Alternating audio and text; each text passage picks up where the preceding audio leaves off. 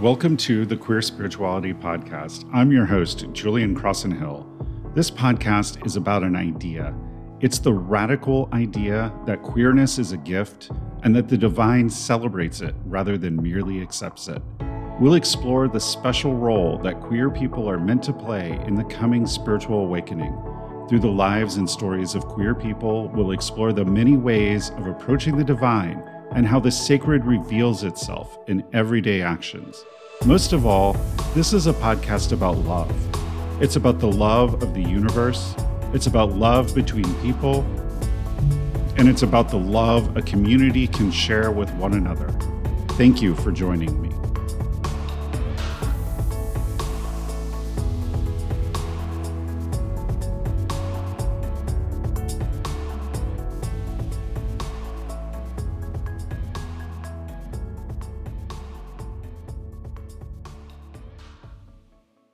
Hello and welcome to this episode of the Queer Spirituality Podcast. I'm your host, Julian Crossenhill, and today I'm going to be joined by a very special guest, Ben Stimpson.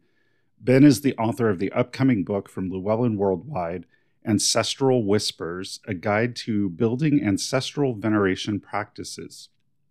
And I think that this is very timely because if you don't know, I'm hosting a very special retreat in October called the Sacred Ken Samhain, which is all about honoring our queer ancestors. And our queer ancestors, which Ben and I will talk about, are those people who sort of paved the way for us to be out and queer and who we are today.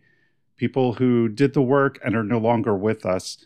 And this is an opportunity for us to really honor them and their contributions to all queer people alive today.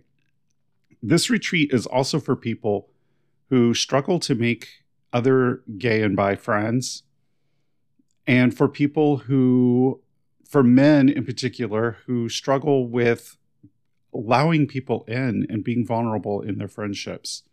It's for gay and bi men who feel judged or don't like to be in queer spaces because they maybe have had bad experiences in queer spaces before in which they felt judged or they were told that they needed to be a certain way or act a certain way in order to fit into the queer community. And as a result of that, they kind of lost their magic, right? And I'm all about finding the magic of being who you are. So this retreat is really all about honoring our ancestors and also spending time letting go of the expectations and judgments we have when we are in community together so that we can see each other for the wonderful individual people that we are and really connect our magic in a way that is powerful, that creates a community that is supportive and loving, create those friendships that last for a lifetime, just all of that stuff. Letting go of all of that stuff that we bring with us when we go into queer space, all of the hookup culture and objectification and all the things that get in the way of just relating to each other on a very basic level. And we're going to do that through some workshops and some conversations and also just from some downtime, spending time hanging out and talking to each other. And against the backdrop of all of that, we're going to be honoring our queer ancestors through ritual. We're going to have drum circles, bonfires. We're going to dance. We're going to listen to music. We're going to do a lot of different activities and have a lot of opportunities. And you can do as much or as little as you want. So go check that out on my website, www.queerspirituality.net. Right on the front page, you'll see Sacred Ken Samhain, and that's where you can get all the information and register. If you need to make payments, you can make payments between now and the beginning of the retreat. Just check out with Partially when you go to buy your tickets, and you can do that with no interest, no additional charges. Just make payments, sort of a layaway towards your retreat. So go out there, get registered. I look forward to seeing you in October. Now, I'd like to take a moment and introduce our guest, Ben Stimpson, who, as I mentioned, is the author of the upcoming book, Ancestral Whispers. Ben Stimpson is a therapist, lecturer, student, and spiritual director. Ben has developed courses on a variety of topics, including ancestor veneration, the power of story, and folklore. When not working with clients or writing, Ben is engaged with his areas of study: religious studies, medieval and classical studies, folklore, and spirituality. Learn more about Ben at his website, www.benstimpson.com. Hi, Ben. Welcome to the show. Thank you, Julian. Thank you for having me on. Yeah, absolutely. I'm so excited for this conversation because you have a book coming out in September, I believe, Dude, yes. called Ancestral Whispers, and Yes. all about venerating and honoring our Ancestral ancestors, which is veneration. something, Yes. yeah, which is super important to me. But before we get into talking about the book, which I definitely want to spend a lot of time on that, Absolutely. one of the questions I ask every guest on my show is, what does queer spirituality mean to you? Ooh, so that is something I try to work with my clients on. And I have to be honest, it's one of those I'm caught between multiple different definitions. I find that the breadth of queer spirituality for me is so broad. On one hand, you have queer and queerness, you have spirituality, and then the crossover between those two. Um, I think the working definition I've come to, and it's constantly changing, but the working definition for me is queer spirituality for me is the idea of unlocking my vastness by unzipping, by taking down constructs, by moving and experimenting with parts of myself, myself in this in this liminal space of temporal reality that we exist in right now. So unlocking those higher aspects of self through the lenses of my queerness. So whether that be my gender identity, whether that be my sexuality, and then how does that connect with others of those communities? So it's a working definition. It's a working definition. Well, I think lots of us have working definitions in that way because as we explore more and more our gender identity, our sexuality, and our spirituality, it evolves and grows with us, right? So yeah, yeah. Tell me a little bit about your spiritual path. What is it that you do spiritually, and how did you kind of arrive at this place where you are? Absolutely. So to fast track or go back a little bit, you can probably tell by my accent I'm not Canadian. Although I live in Canada, I'm originally from the United Kingdom, and so somewhat the kind of the overarching narrative of my life has been being away from home and trying to find a sense of home. So my spiritual path really started as a process of trying to reconnect with a sense of home. And so when I was a teenager, I was coming out as gay, starting to understand myself in that way. I was also trying to reconnect with a sense of home that I wasn't feeling in middle of rural Canada here. And Christianity just didn't feel that. So I started on the path of paganism. From there, I was introduced to Hinduism and Buddhism, and eventually, in university, I started to explore comparative religion. So from there, I started looking at philosophy, and I connected with a few years after. In the past, I'd say probably about 7 years, I've really been connecting with the Indigenous community, the mythopoetic movement, the kind of the psycho-spiritual community, and I even had many years involvement with Santeria Lukumi, the Afro-Cuban traditions. And what connected all of those was a sense of animism, a sense of place, a sense of community and relationship. And so now I am really reconnecting with the kind of the spiritual stories of my homeland. I'm connected with Druidry, again, another form of neo-paganism there. But I would say probably traditional kind of animism and an animistic approach is the underpinning of my spirituality. So I've come a long way. I've been involved with many different traditions, and they've all propelled me towards kind of a sense of relationship and focusing on spiritually relating to others. Yeah, great.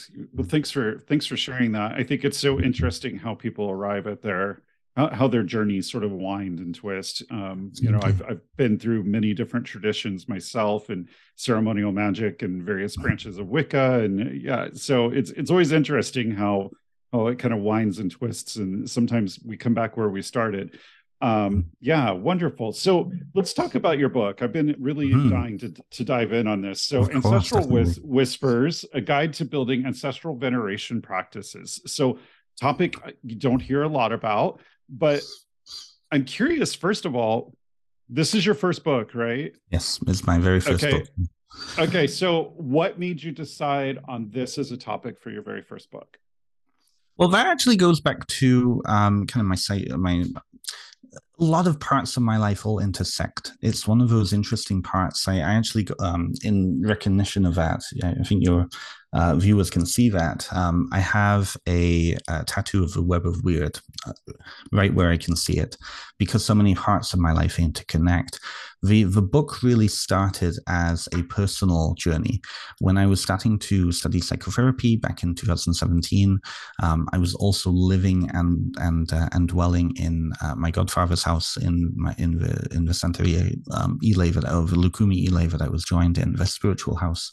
And one of the major starting points of in African traditional religions, I would say traditional religions all over the world, is a reconnection with ancestors. Now, ancestry is something that has always been interesting to me because I was taken away from home at such a young age that the ancestors, my grandparents, my great grandparents, and all of their stories are a remote kind of idea for me, concept for me. So when I started to dive into kind of working with ancestors as part of a spiritual practice, simultaneous to that, I was also encouraged as part of a big school assignment to look at ancestor as a form of family system. So in psychotherapy, we have this concept of the family system. It comes out of family systems theory, and it's just this idea of you as a product of family culture. That family culture is developed through multiple generations, and so on and so on. And so the assignment was to look at family story and look at how your individual story, my individual story, connected with and related to the stories of my parents, the stories of my grandparents, and so on and so on, to track kind of the family culture as it evolved down the generations. So to have both the spiritual and also the psychotherapeutic heavily working on myself in that way, ancestor work became a big, important part of my life. So in 2019, I was coming to the end of the program. I was looking at ways to put myself out there, start to build. I'm sure you realize, you know what this feels like when you first start to put your career together. You're looking at, well, how can I make a difference? What can be my niche? And I looked around, and there wasn't that much around ancestor work. And I think that says there's a lot to. I think there's a lot of reasons for that.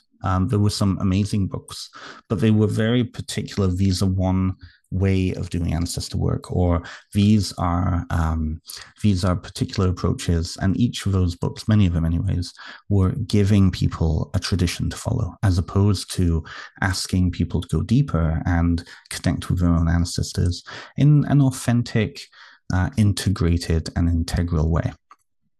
So I started to think, okay, well, I'm going to put together something. So I sat down and I wrote a course, an 8-week course to work with clients. And at that point, I had quite a few clients, and I presented this, and the course was good. I had 3 people, which, I mean, to start out with was excellent. And we had a really interesting and wonderful time. And as I built the course, I think I worked on the notes for it for 4 months or something like that. I started to appreciate that we as a society have a very I wouldn't say uncategorical. We as a society really have a messy relationship with the concept of death. And around that time, I was invited to a death cafe, a dumb supper, I should say, which is a tradition where you go and you sit with the dead. And I had an incredible experience with one of my ancestors. My grandfather came through. And so I knew that for me, it was such a wonderful personal experience. And I grew from that, but I really wanted others to start to explore this too. So I encouraged the people in the group that the course that I put together, and to engage in relating to their ancestors in that way. And all of them, it changed their lives. It didn't change their lives because I developed a course. It changed their lives because it was a catalyst for them to reconnect with their story, reconnect with their own story. And all I did was ask the right questions. So I started to think, okay, well, this is good. I'll do this again next year. It'll be good. And then the pandemic hit, and all my clients disappeared because nobody could afford my services anymore. So I was like, shit, what do I do? So what do you do? I think everybody was asking the same question. What do we do now? And up in Ontario here, the government was giving us a lot of support. And so I signed on, and I sat with this mound of notes, and having gone through this experience of doing this course with people, and I thought, you know what, I think this could make a good book. So I sat down with a friend of mine who was already published with my publisher, and I asked her, like, what can I do to make this into something? Because I think this will be a good book. And so she gave me her publisher's email, her editor's email, and I started to put this together. And then, of course, it all changed, because when you actually sit down with a topic and write a 250, 300-page book on the subject, it's going to change, evolve, and it deepened. So that's really the Coles notes of kind of where the book came from, and why. I think the core of it really started about 5 years ago, but it took 2 years to actually write it and get through all the editing process. Yeah. Wow. That's very interesting. I love how it sort of arose organically from work you were already doing with your clients, because that's really great. It's interesting too, because paganism has this weird relationship with their ancestors. I think you read lots of books, also by Llewellyn, even, other pagan authors, they always talk about the ancestors. They call on the ancestors in these rituals, and when casting circle or doing this or doing that, but they never really, it's sort of one-sided. It's like, well, ask the ancestors for this stuff, but then there's really no other relationship with them. It's sort of almost like this generic concept, the ancestors. And I don't think people really understand what that means. And I think you hit on part of it. We have a weird relationship with death. I know a number of death midwives who, have talked about this at great length, but we don't really stay connected to our older generations in our culture. And we sort of have lost some of those stories. My father's family are not close at all, and my father and I are estranged. So I really know very little about that side of the family. I had always been told they were Irish. When I did Ancestry.com genetic testing, it turns out we're mostly Scottish. So, it's like we don't really even know those stories. So how does someone get started sort of reclaiming their stories and their connection to their ancestors? Absolutely. Well, and that is essentially why I wrote this book the way I did. So the book is not me telling you how to do ancestor veneration. It is it's almost like a very long therapy session. So what I do is I present all of these different examples of living traditions around the world, how people are relating to their living ancestral traditions around the world. And I beg the question, what would it be like for you to be in a relationship with your ancestors in such a deep way like this? I then go in the second part to consider and look at what a living practice looks like. Because you're right. I think a lot of Western paganism, the downfall is we kind of pay lip service to the ancestors. We bring them in, we say, oh, we're going to honor the ancestors. And then we put a cup down, and then we go on with our revelries, right? There's no sense of, there's no tangibility to the ancestors, right? If you look at the majority of world traditions, and I'm not talking about just Christianity, but Christianity, a lot of traditional Christian cultures have ancestor veneration as a kind of a parallel path. The ancestors are in the community. They're living with us, living in a different space. You look at you go down to any Chinatown in a major metropolitan city, and you will find ancestor shrines everywhere. Because the ancestors, even if the individuals who are putting incense sticks and burning offerings to them don't necessarily believe in them because of kind of Western viewpoints. If you go to China, you go to Southeast Asia, you go to Japan especially, the older generations, the ancestors are not only very much present in the world, but they're there waiting for those older generations to join them eventually. And the expectation culturally is that the younger people, just in the same way the younger people are taking care of the elders as they are living, the expectation is you better be taking care of us when we're dead. You better be burning us offerings. You better be sending us food. You better be doing all of these things. Because otherwise, your great-grandmother is not going to get very happy. And when great-grandmother's not happy, things start to fall apart in your life, right? So it's one of those, it's true, it's a tangible Yeah. experience. And I think that we in the West, I think partly because of Protestantism, I honestly think that Protestantism is why this is happening. Because when you look at Catholicism and Orthodox traditions, the dead are very real, and they're understood to be very real. In the West, we tend to think of the dead, even the way we talk about the dead, as having passed, having gone.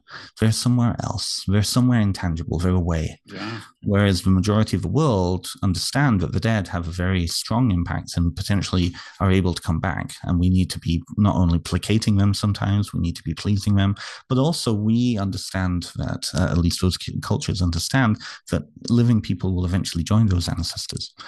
So I think how people relate to their ancestors is to understand how deep cultural biases are, and to really think, what do we actually believe about the dead? So I go through that. I talk about, what are our conceptions of the dead? How do we conceptualize them? What are our beliefs about them? Whether it be cultural beliefs or individual beliefs. I think the West is also such a melting pot of beliefs now, that people have various different beliefs about the dead. From pop culture to traditional religious beliefs, to even just kind of new age beliefs that are floating about there too. So it's about coming back to self, understanding, okay, what do I actually believe? And now I understand what I actually believe, at least working belief, working understanding of what that belief is. How do I then connect with those dead? Why do I want to connect with the dead? Why do I want to have a relationship with the ancestors? What is that relationship going to look like? Right. So those are all key pieces that I ask in here. And a lot of the working activities in this are actually journal questions. So I ask after every section really good questions to get people thinking. And then I guide them to, okay, well, what could a living spiritual practice look like? Ritual Yeah. practice. And for me, ritual practice is all about communication. I think we often lobotomize ritual in the West because we don't necessarily see it for the powerful paracosm that it is. Not Yeah. paracosm, that's the wrong word of it, but I think we psychologize ritual and spirituality a lot, and I think in many ways we don't really connect in with the alternate realities that we can enter into through ritual. Yes. And you know what I mean? Yeah. Yeah, I totally agree with that. So yeah, so I actually work with oracular trance and like spirit possession, deity possession Mm-hmm. work. Mm-hmm. And so, for us, our rituals are very real because the gods actually show up Absolutely. and partake. So it's far less psychological and Yes. compartmentalized and sort of turned into this left brain activity. Mm-hmm. It's really interesting, we're talking about the concept of the dead and the ancestors passed on, because Mm-hmm. here in the Midwest, where I am, spiritualism has quite a big impact. Soul I'm not sisters. far from Yes. Camp Chesterfield in Indiana, and I actually, in my circle, have a number of mediums, and so we have a very different approach and Mm-hmm. sort of idea of that, of death, and the fact that there's continuity beyond that, which is really interesting because it does sort of change the perspective on it. And so ancestors have been something that I've been connecting with more, which kind of leads me to my next question, because some of us, we have complicated relationships with our ancestors, with the people who have gone before. You know, we don't always agree with some of the decisions that they made, some of the things that they did. So how do you handle that when you have ancestors that maybe you're not terribly proud of? Absolutely. I think that's I do talk about that in the book as well. That's a question that comes up often. And I think again that comes back to that idea of Western like perception of reality. We tend to be very concerned with the ancestors who we know, right? Which is our family. We know our dead family. We don't necessarily know the ancestor from 1,000 years ago or 2,000 years ago. Um, And so we tend to be very focused on those blood relatives. And so in the book, I really challenge that. I challenge the idea of what, first of all, an ancestor is, and then how you can relate with them, especially for our clients, the queer community. We know that the queer community has a fraught relationship with family. This is why the whole idea of chosen family is so important for our people, right? And various people I have a podcast I'm doing currently. The majority of them are queer spiritual practitioners. I think I only have like 2 straight people who are joining me this season, but I ask that same thing every single time, and I think that. So to answer your question, I think that we need to expand the concept of ancestor, perhaps to even include fictional characters, affinity ancestors, conceptual ancestors, expand this idea of how we're relating to others, maybe the sky, the land. This kind of comes back to that sense of animism too, right? When you look at indigenous traditions, up where I'm from, up in Ontario here, we have a very large Anishinaabe community, Haudenosaunee, members of the Six Nations Confederation, and a lot of those traditions are animistic in nature. And whenever elders in those communities are thinking about and conceptualizing their relationships, they're thinking about the whole of the world, right?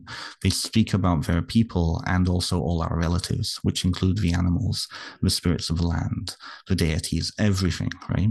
So I think we need to not so much focus on the temporal kind of the very close ancestors that we had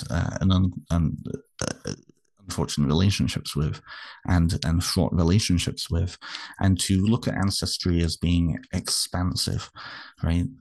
We look at the collective. But I think also ancestor veneration, this is where the healing can take place. Ancestor veneration can give us the tools to begin to heal those relationships with those individuals who are dead. If they're dead, the relationship changes, and we don't need to put up with their bullshit as much anymore, right? But also, we have then access to, if great grandmother was a raging transphobe, did not understand anything to do with gender, and was constantly going on about those homosexuals and blah blah blah blah, really homophobic stuff. We then have access to her elders and their elders and going back, right? And I think this comes back to, I think, understanding how you conceptualize and what you believe about the ancestors.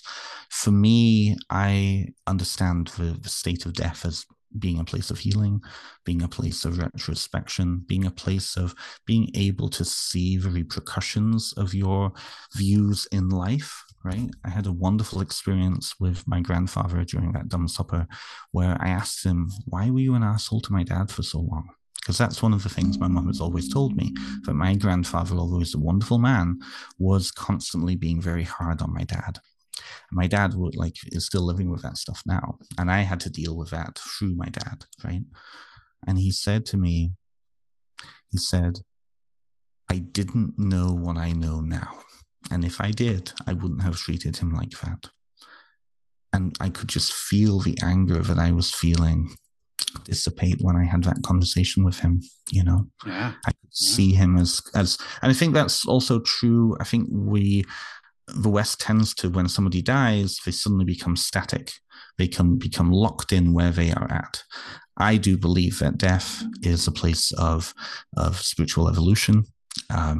Coming back to what you were saying about spiritualism, so I practice spiritism, and spiritism is about the French Allan Kardec branch of spiritualism. I know they came up separately; they're not a branch of each other, but they were very connected in many ways. And spiritual evolution of the soul, I think, needs to happen. That's a personal belief of mine. But I think that part of that process can be, as a living person, working on kind of nudging those unhealthy ancestors to a place of healthiness again. But that being said, we also get to decide what that relationship looks like. They're dead. They don't have to be in your life if you don't want them to be. But you're in a unique position that if you want to work on that relationship with them, you can. And there's many, many tools. Daniel Four, who is a psychologist and animist, has a whole system to work around ancestral medicine. Really wonderful way of practicing. It's one way of practicing, but it is a wonderful way of practicing. So I hope that answers your question, Julian. Yeah. Actually, you answered it really well, and I loved what you Thank said you. about expanding the definition of Mm-hmm. ancestor, because I think that's important for queer people, especially. When Michael Lloyd and I started the Between the Worlds gathering, neither one of us are involved with it anymore and haven't been for a number of years. But when we started it in 2002, I think is when we started it, we really talked a lot about the idea of queer ancestors. And, Mm-hmm. them Yeah. being people like Harvey Milk being a queer ancestor, Yes. and Marsha Johnson, and Absolutely. even going back, like we both are fans of Randy Connor's book Blossom of Bone, and thinking about some of those early trans, like gender variant priesthoods of Inanna and the Gali, and the different traditions, spiritual traditions that have sort of been where queer people sort of were congregated, and really considering them as our queer ancestors. And it's kind of a Absolutely. concept that I've carried forward in my own work and in my own practice. And in fact, um, on my website, on the homepage, I'm giving a retreat for over Samhain where we're going to focus on the queer ancestors. That's going to be the thing we're Mm-hmm. doing. And I'm taking some of the things that I do with my students in oracular work and Mm-hmm. bringing some of those practices to this idea of queer ancestors. So we're going to do an utsara, which is a Norse tradition of sitting out.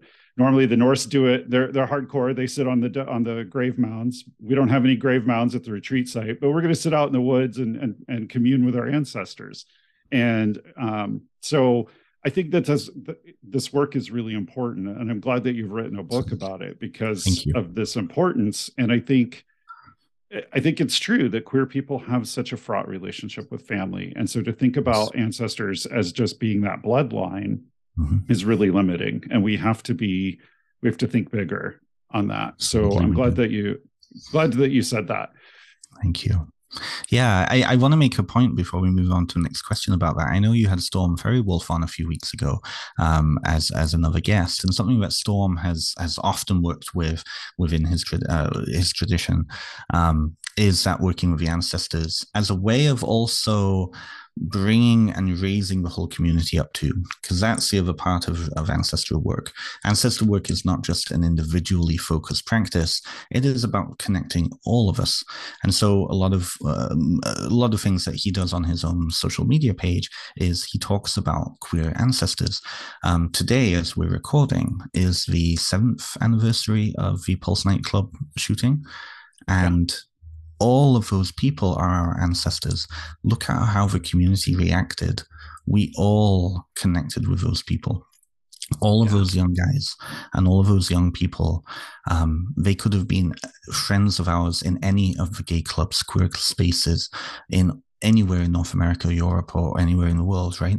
Like looking at them, I didn't know them, but I knew them. And this is where Yeah. the idea with the ancestors comes in, is that we don't know them, but we know them, right? Because they're Mhm. us, you know? Yeah. Yeah. Yeah.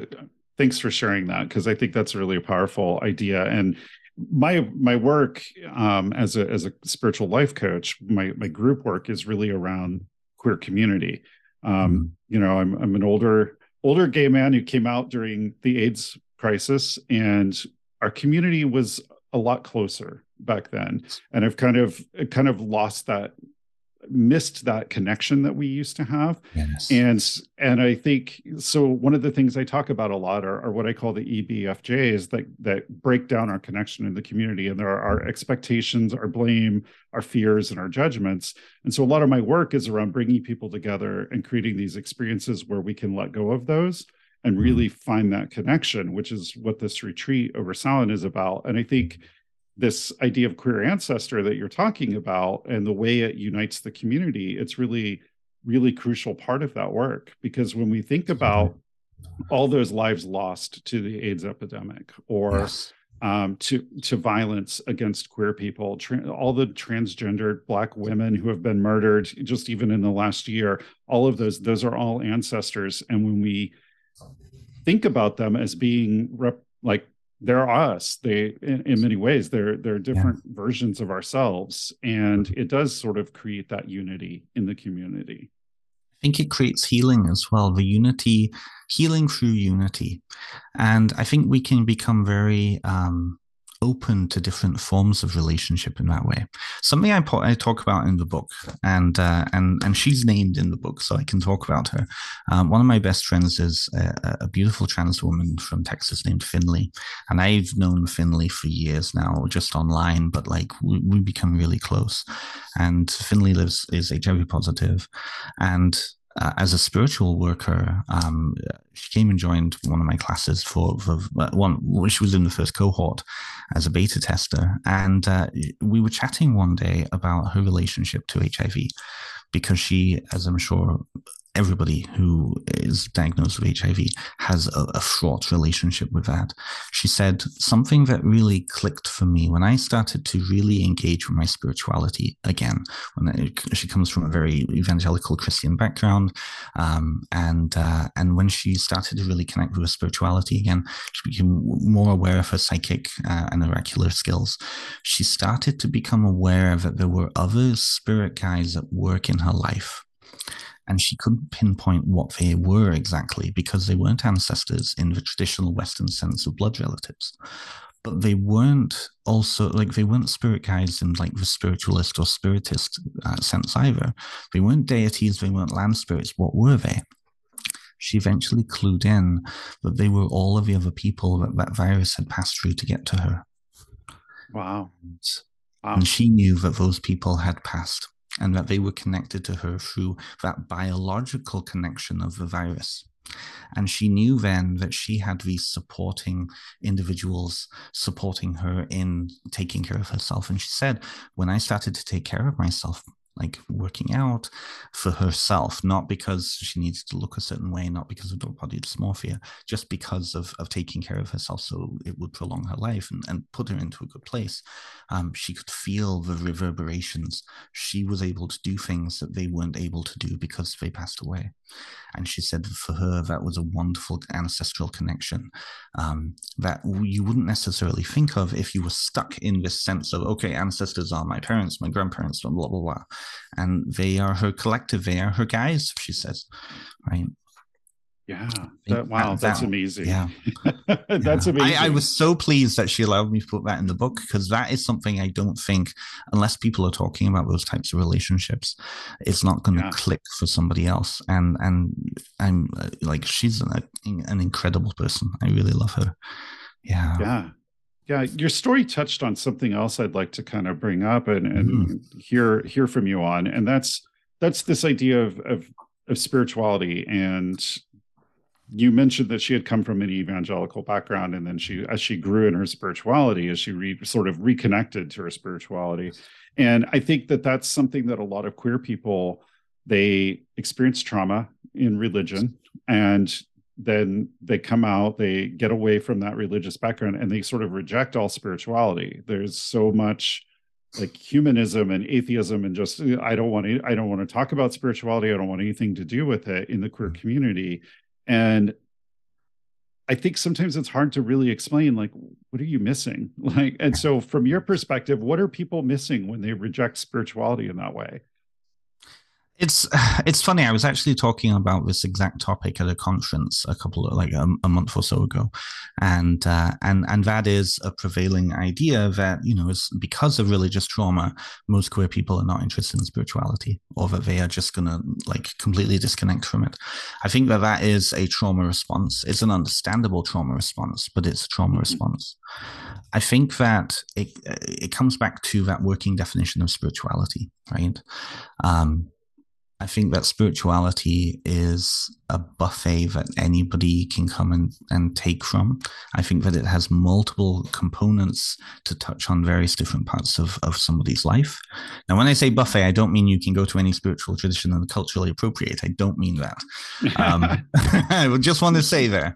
But Sure. I think that spirituality offers connection points for multiple aspects of a person's life, multiple aspects of our personalities, and I know because spirituality has been such an important part of my life, and yours as well, I'm sure, and the vast majority of people I know, vast majority of the queer people I know are spiritual in some way. Most of them are neo-pagans, most of them are witches. But it's very fascinating to see then how they bend those traditions to themselves, how they connect and relate with others through those traditions. And for me, then spirituality is about empowerment.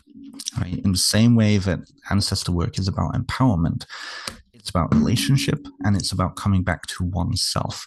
So for me, a big part of my spirituality is understanding my story. Now that connects in with my therapy work, it connects in with my spiritual work, and it connects in with my sexuality, for example. Who am I when I'm, having sex with a guy? Who am I in that moment? What role am I taking on? And then it starts to look more like secret sexuality, right? So I think for spirituality, I think people limit it to thinking of it only as religious, and I think it's Yeah. much more expansive than that. Yeah.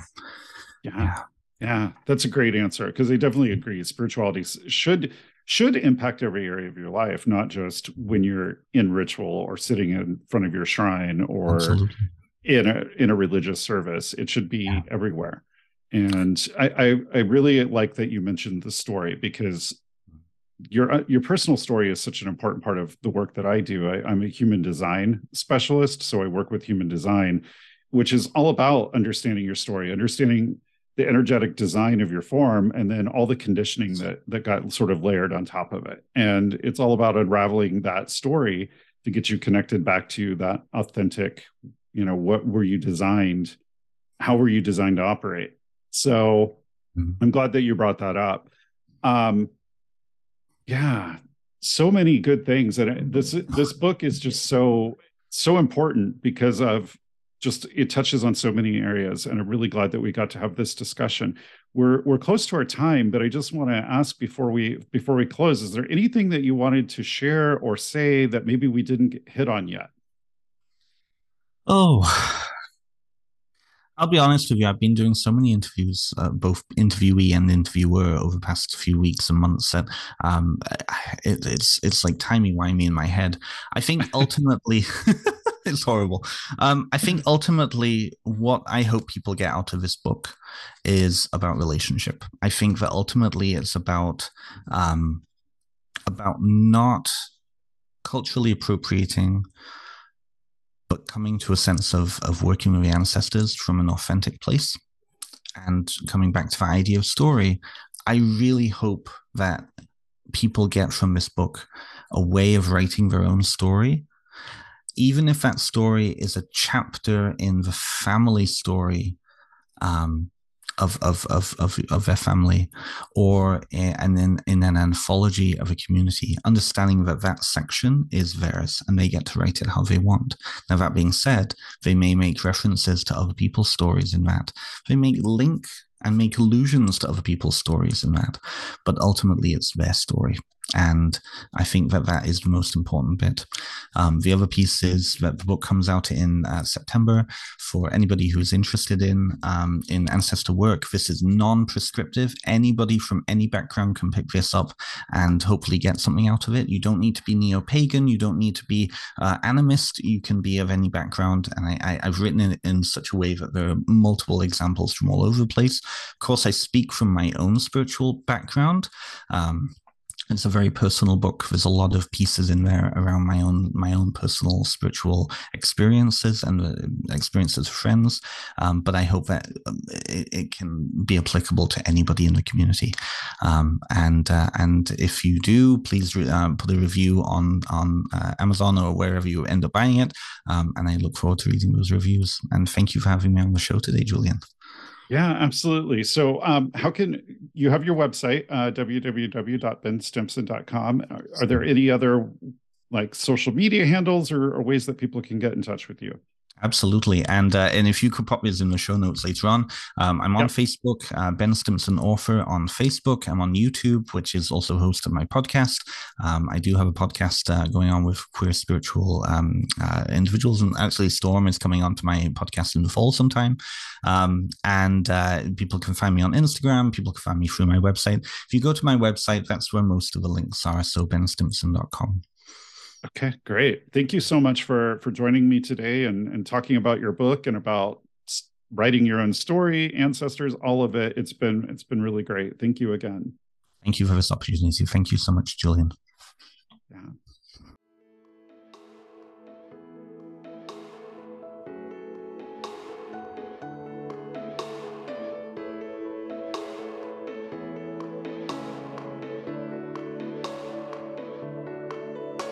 Thank you for listening. This has been the Queer Spirituality Podcast with Julian Crossan Hill.